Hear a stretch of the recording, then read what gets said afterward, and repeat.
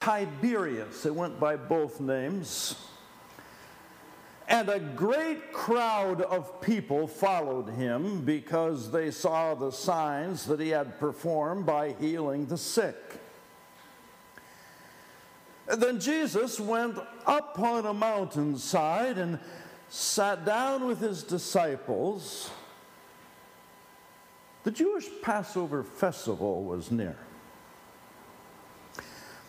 When Jesus looked up and saw a great crowd coming toward him, he said to Philip,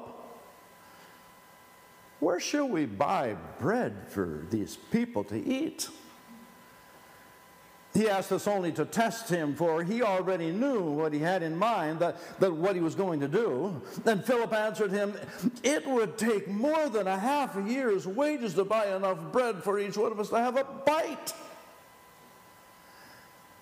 Another of his disciples, Andrew, Simon Peter's brother, spoke up. "Here's a boy with 5 small barley loaves and 2 small fish. But how far will that go among so many people?" Jesus said, "Have the people sit down." There was plenty of grass in that place, and they sat down. About 5,000 men were there, I would add, plus women and children. Jesus then took the loaves, he gave thanks, and distributed to those who were seated as much as they wanted. He did the same with the fish.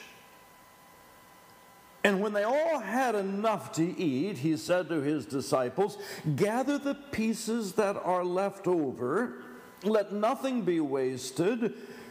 So they gathered them and filled 12 baskets with the pieces of the 5 barley loaves left over by those who had eaten. And after the people saw the sign Jesus performed, they began to say, "Surely this is the prophet who is to come into the world." Jesus, knowing that they intended to come and to make him king by force, withdrew again to a mountain by himself. Thank you. You may be seated.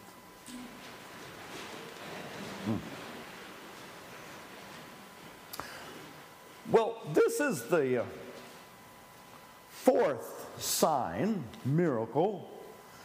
John calls them sign, that he talks about in this gospel. There were many signs, many miracles, and this passage refers to it.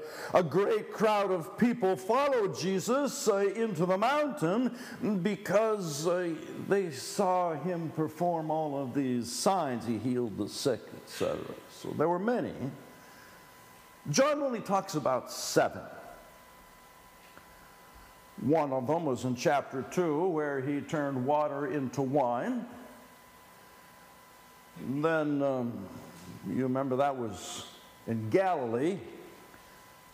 And then he goes down to Jerusalem, and there he chases the money changers out of the temple, and along with the animals that they were selling.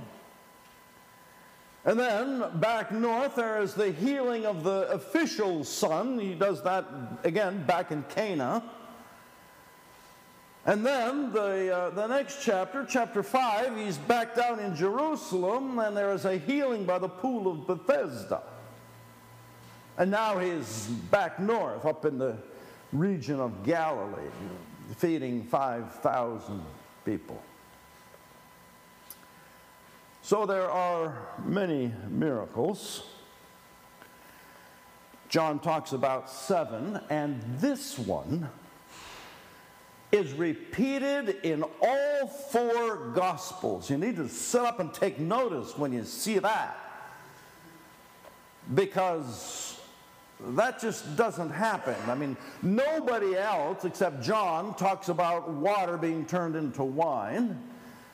Nobody else talks about the healing of this particular official's son.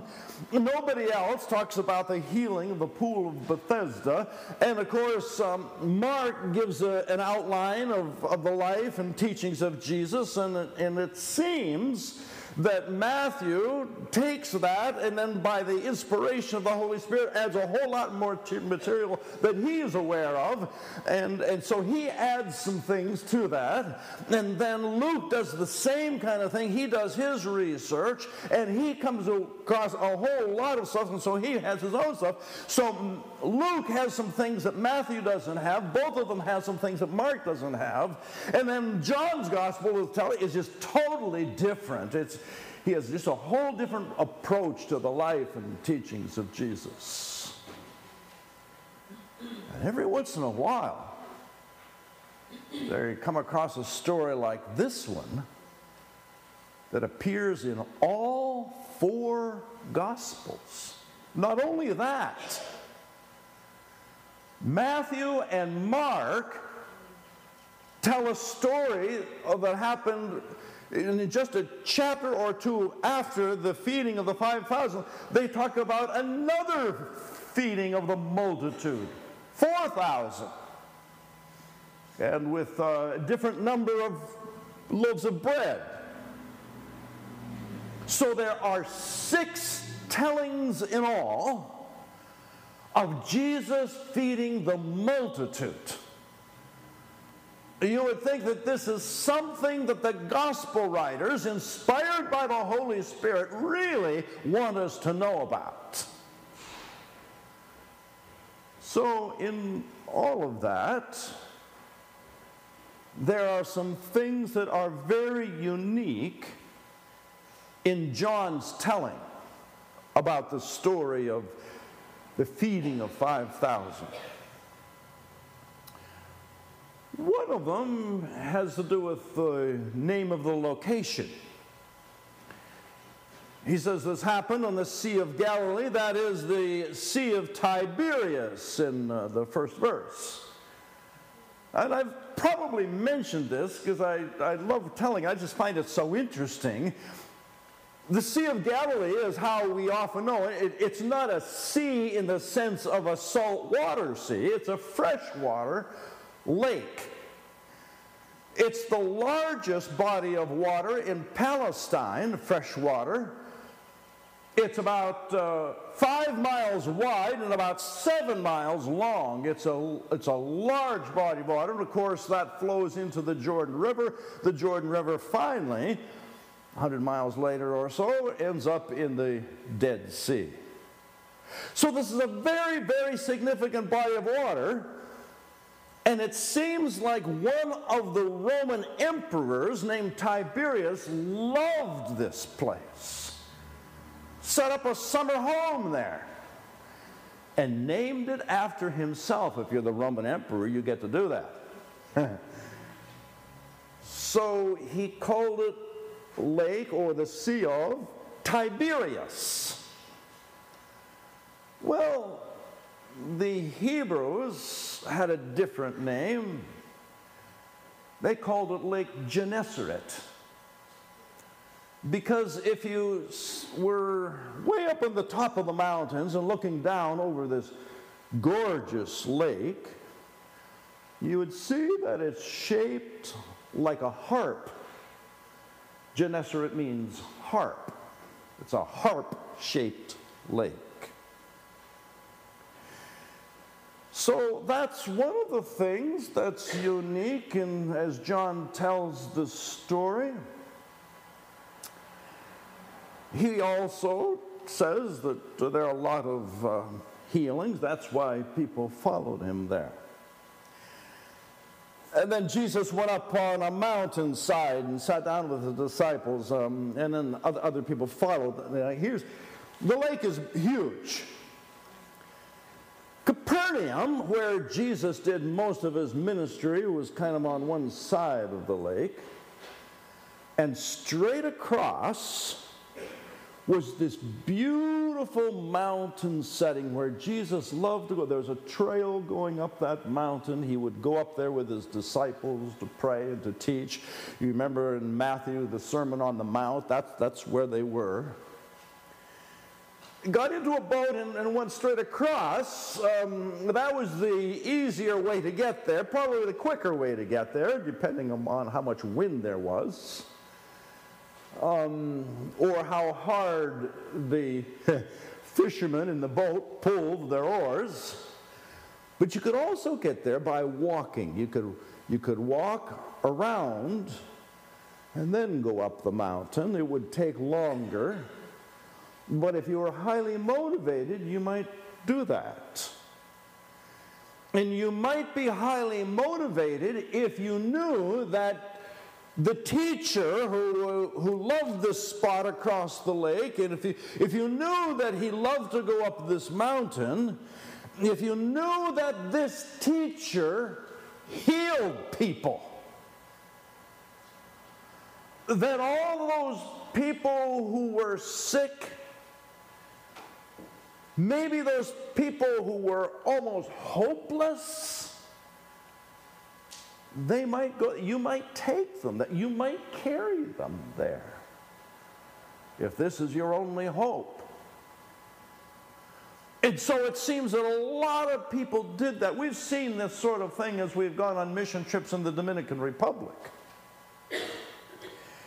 If the village knows that we have a medical team with us, oh my goodness, they line up early in the morning. If we are expected to arrive by 10 o'clock, they will start arriving at 8 or 9 o'clock in the morning. There's a long line of people waiting because they don't have any other shot at getting well or getting medicine or relieving pain. One time, Pastor Lubin, who is, I call him a Jesus magnet. He's just amazing. He just draws people to Jesus. He's incredibly gifted. And as we tended to follow the medical team, whoever the medical team went, the evangelism team went. When we got to this village, there were 80 people in line. And the nurses needed time to go into the church, to set up the benches and all of that, to set out all of their medicines. And so Pastor Lubin, much wiser than I am, says, Pastor Bill, let's take advantage of this time. Let's speak to the people. So he's good in Creole, and he gathers everybody all around. There's a circle of 80 people, and he starts giving them the gospel, and in about 20 minutes gives them the opportunity to bow their heads, to repent of their sins, and to invite Jesus into their lives. They all do. We started a church that day. That still exists. The church in La Romana sends a pastor out there and a team every week. They go out to the village, to this church we started. Pastor Lubin and I went on to another village the next day, and then a few days later we went home, and he laughs. He says, we left them with this mess. You know, all these people who now need pastoral attention because now they're Christians. They're part of the body of Christ. But they gathered because there were people sick. And that's what happened here. There are thousands of people. They'd heard Jesus teach. He had quite a reputation.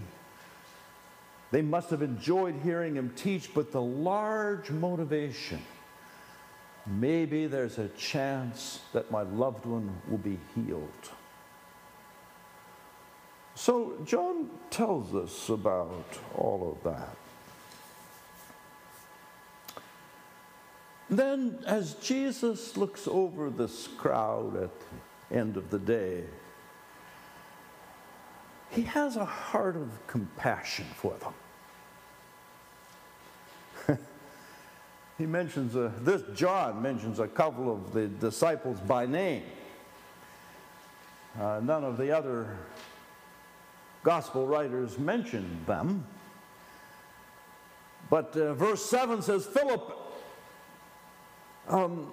let's go back to verse 5. Philip, where shall we buy bread for all of these people to eat? Jesus says to them. And that was a test, which Philip failed. Not only is it impossible to buy bread because they're out in a wilderness setting, we don't have enough money, Philip said. I mean, if we had 6 months' wages, it wouldn't be enough to give everybody a bite of food. They certainly wouldn't go away full. You wouldn't take care of the problem. I mean, this is an impossible situation. And then another disciple is mentioned, Andrew, Simon Peter's brother. And he says, none of the other Gospels tell us that this was Andrew who pointed out that there was a little boy here. Probably 12 years old, something like that. And his mom sent him with his lunch. He's got 5 loaves of bread and a couple of small fish. Loaves of bread. When I think of a loaf of bread, I have the wrong image immediately. I think of a 1-pound loaf that's been baked and then wrapped up in cellophane and sold at Stop and Shop. That's not what he had. When you read loaf, you should probably read English muffin. It's a small piece of dough that had been flattened and probably baked over an open fire, open coals. And half a dozen of these might make a nice lunch if you had something to go with it. A couple of fish, salted fish, so that they wouldn't spoil. That'd be a good thing. And so Andrew says, Jesus, this is all we have. And it's not going to get us far. And so Jesus tells them to sit down. John says something else that's interesting. Verse 4. The Jewish Passover festival was near. The reason that is interesting is that John has already said that a couple of chapters earlier. In chapter 2, when Jesus is in Jerusalem, the Passover festival was near, and Jesus goes into the temple, sees what is going on there, and is horrified, and he kicks out all of the money changers, turns over their table, releases all of their animals, and clears, some people cleanses, spiritually cleanses the temple, and says, this house will not be turned into a den of thieves. And if you heard me preach on that, you'll realize that what was going on there is nothing short of thievery. They were taking ill advantage of people. So that's the other time that John says it was near Passover. It seems like that was a year ago. Jesus is not in, according to John's telling of the story, Jesus is now not in Jerusalem. He is 100 miles north in that region called Galilee. He has gone across the lake. He's gone up that mountain trail, and there is this beautiful spot covered with grass. He has people sit down. You remember what was going on near the Passover in John chapter 2? The leaders of Israel, the priests, the teachers, the rabbis, were fleecing the sheep, taking ill advantage of them. In this Passover season, Jesus is in the region of Galilee, and he's on a mountaintop, has people sitting down on the grass. Now think of Psalm 23. You cause me to lie down on green pastures. They were sitting. You lead me beside the still waters. There was a mountain stream nearby, so everyone could have access to drink. But down below was this beautiful, beautiful Sea of Galilee. And you refresh my soul, not just bodies. That's what was going on. Think of Psalm 100. We are your people, the sheep of your pasture. Here, the good shepherd. John goes on to describe him exactly as that. Jesus, the good shepherd, has his people sitting down on the grass, and he is about to feed them. It's the Passover season. Remember that Passover remembers that time when the people of God were about to escape from Egypt, and they were told to take with them bread, unleavened bread, because that would be very compact and it would last them a long time. And so at this Passover, the feast of Passover, would usher in that week called the Festival of Unleavened Bread. And for a week, the Jews would just remember this time, and they would eat nothing but unleavened bread. And then, of course, you remember the story of the Old Testament. When the bread ran out, God caused manna to come from heaven for his people to eat. This was the Passover season when God's people remembered about the festival of unleavened bread. And it is at this time that Jesus, the Good Shepherd, takes what is available here. A small boy's lunch. And if people are sitting down and they're in groups of 50 to 100,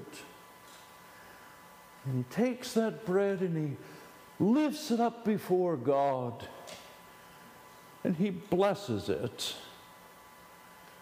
And a typical Jewish blessing before mealtime would be, Lord our God, creator of the universe,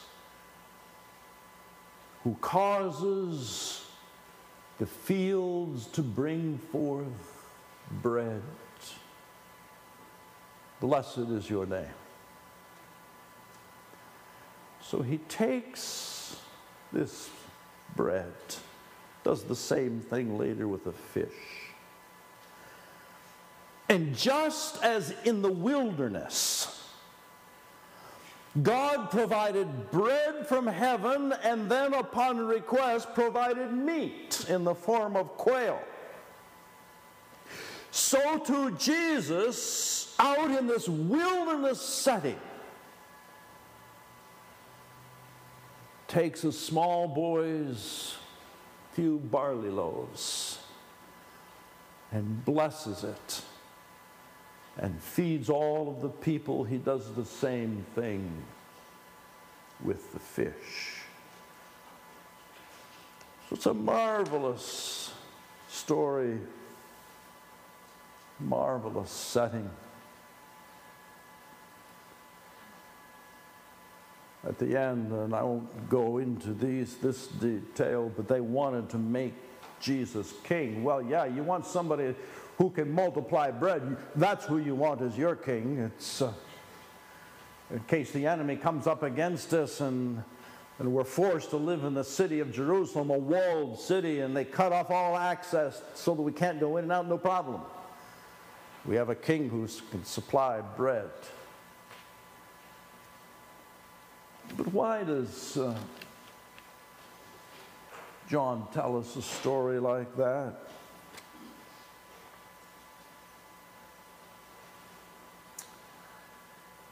For one thing, people are hungry all around us, physically, spiritually.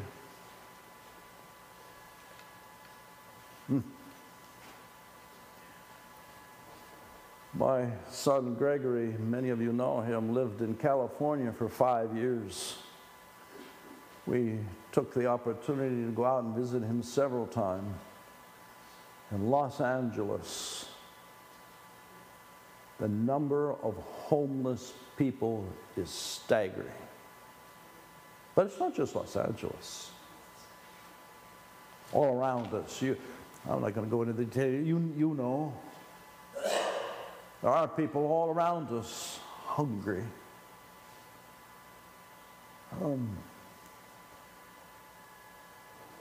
All around us there are people spiritually hungry.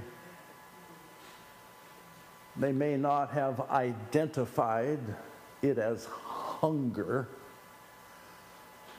but have a deep craving for something more to life. And they have a hunger, a deep urge, longing for hunger. So there are people all around us who are hungry. We are called upon to act like the servants of Jesus, provide food. People are hungry. Jesus expects us to act like him,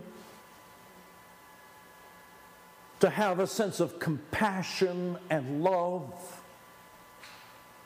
regardless of color or language or place of origin, whether they are new to this country or hope to become new to this country, whoever they are. We are called upon by the Good Shepherd to do our shepherding responsibility, to provide spiritual food and physical food. By the way, I am so proud of the Dominican Republic mission team.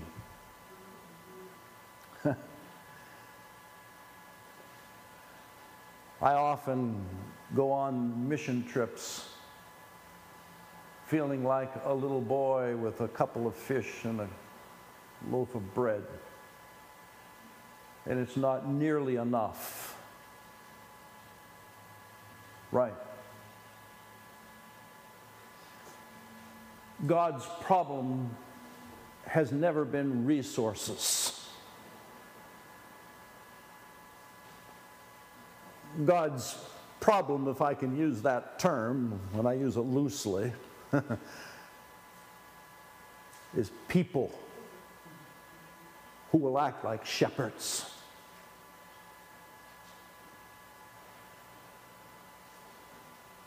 So Jesus calls us to be like the little boy. And by the way, theologically, you have to admit that Jesus didn't need him. Jesus, the Gospel of John begins with the notion that God created the heavens and the earth. Jesus is this God, God-man, who has come to earth. He has created heaven and everything and out of nothing. So he doesn't need people. He doesn't need a couple of lousy loaves of bread, fish. But we said it before, and it's worth repeating. God usually chooses to use people. People like you and me. That's an amazing thing. And our Dominican Republic mission teams, we take people to Haiti, is the same thing. Oh, we have so little to offer. Oh, we take some money. It's not much. And we give of our own selves, our own time for a week, and then we're out of there. But you know what has happened? Over the years, 30 now, I guess, there is a hospital, for one, which, if you're as old as I am, you've been on these mission trips, you helped to dig the trenches, lay the footings. This hospital now meets the needs of over 200,000 people a year. Yeah, that's what we're clapping for.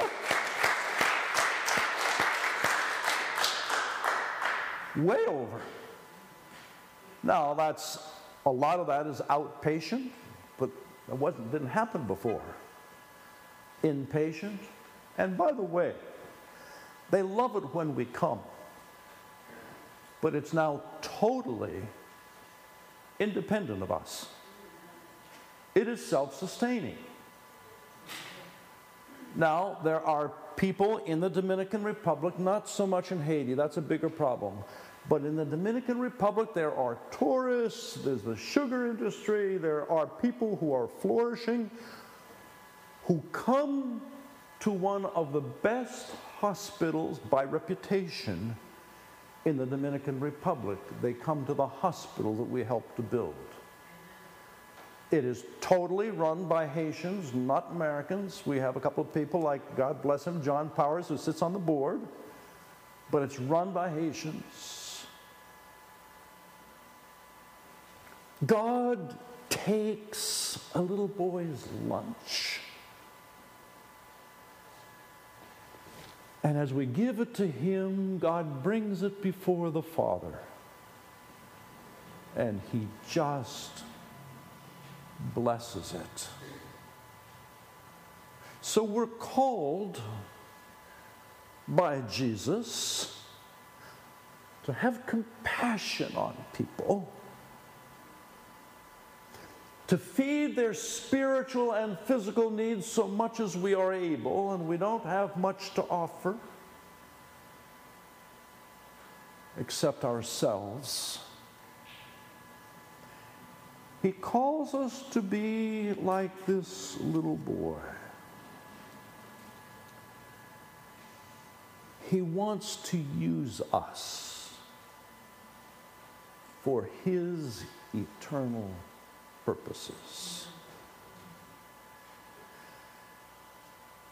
He calls us to be like Isaiah, who says, Lord, here I am. Send me. Let's pray.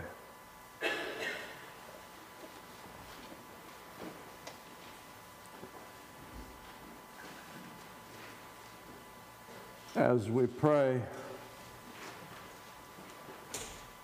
if God is speaking to you about being a person who would give of what little he or she has If God is tugging at your heart to go to somebody or to some group of people in need, I invite you to say, Lord, here am I. Send me. Heavenly Father, come. Speak to our hearts.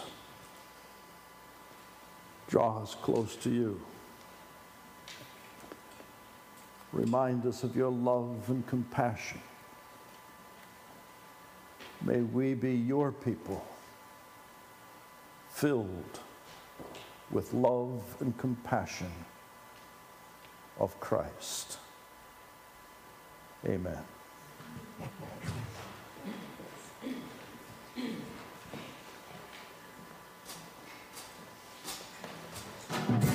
Where you go, I'll go. Where you stay, I'll stay. When you move, I'll move. I will follow.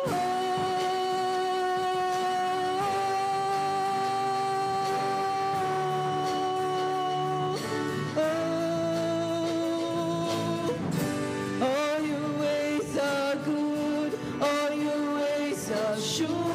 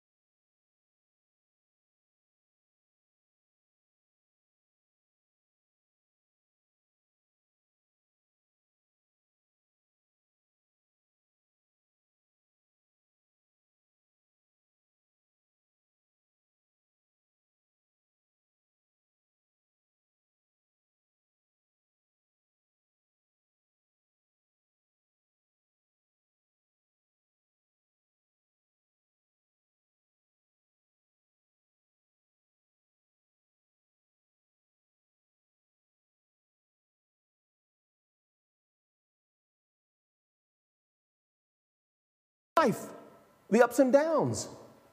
Joy comes from a consistent and focused relationship with Jesus Christ. 1 Peter chapter 1, verse 8.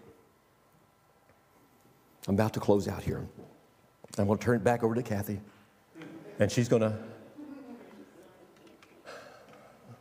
I don't know what she's going to do. 1 Peter chapter 1, verse 8. Though you have not seen him, you love him. And even though you do not see him now, you believe in him and are filled with inexpressible and glorious joy. Aren't you? Do you know anyone who's living this level of life? Joy unspeakable. Full of joy. Do you know anyone?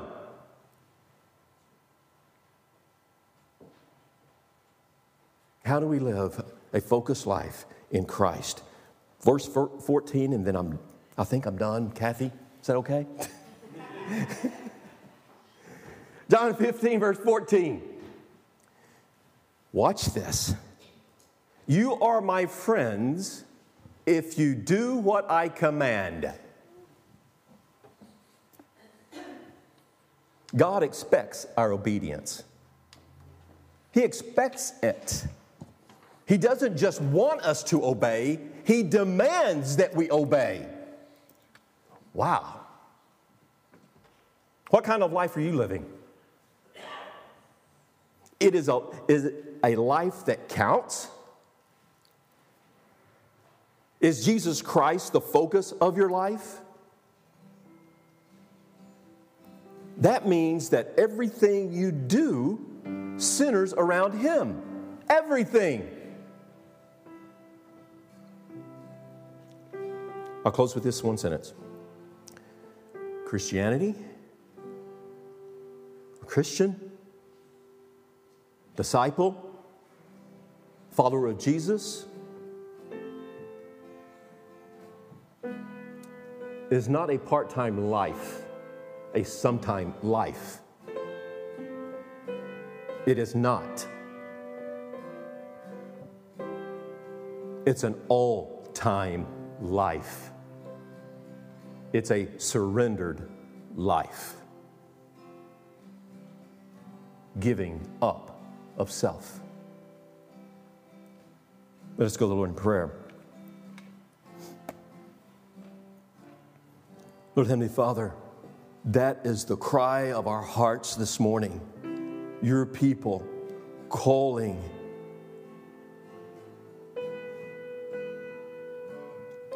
in repentance. Forgive us of our self-righteousness, of our pride, of our disobedience, a selfish life. That, Lord, we come before you this morning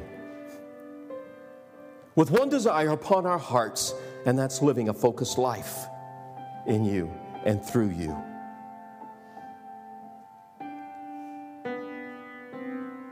Lord, I pray, and this is a bold prayer, whatever it takes, Lord, in the life of your people, professing Christians, your church, whatever it takes to bring us to our knees and live a life centered on you. Put it before us, Lord. Put it before us. And in making that statement, I see one person. I see Jesus Christ. And then I see the power of the Holy Spirit working upon those that are within the sound of these words, this prayer, whether it be in this building or online. Specifically, people online. You're welcome in the house of the Lord. Don't make him a life of convenience.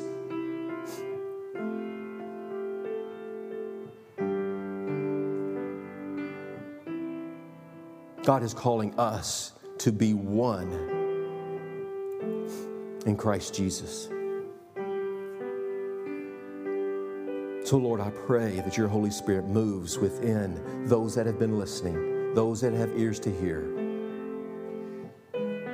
And the Holy Spirit moves them before your throne, on their knees, in repentance.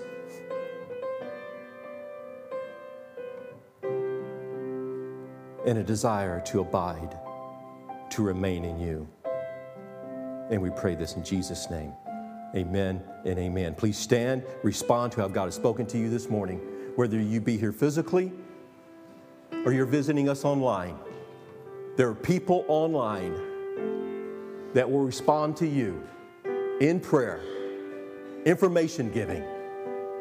Whatever you may need in your life this morning, you can find it in Christ Jesus. Kathy?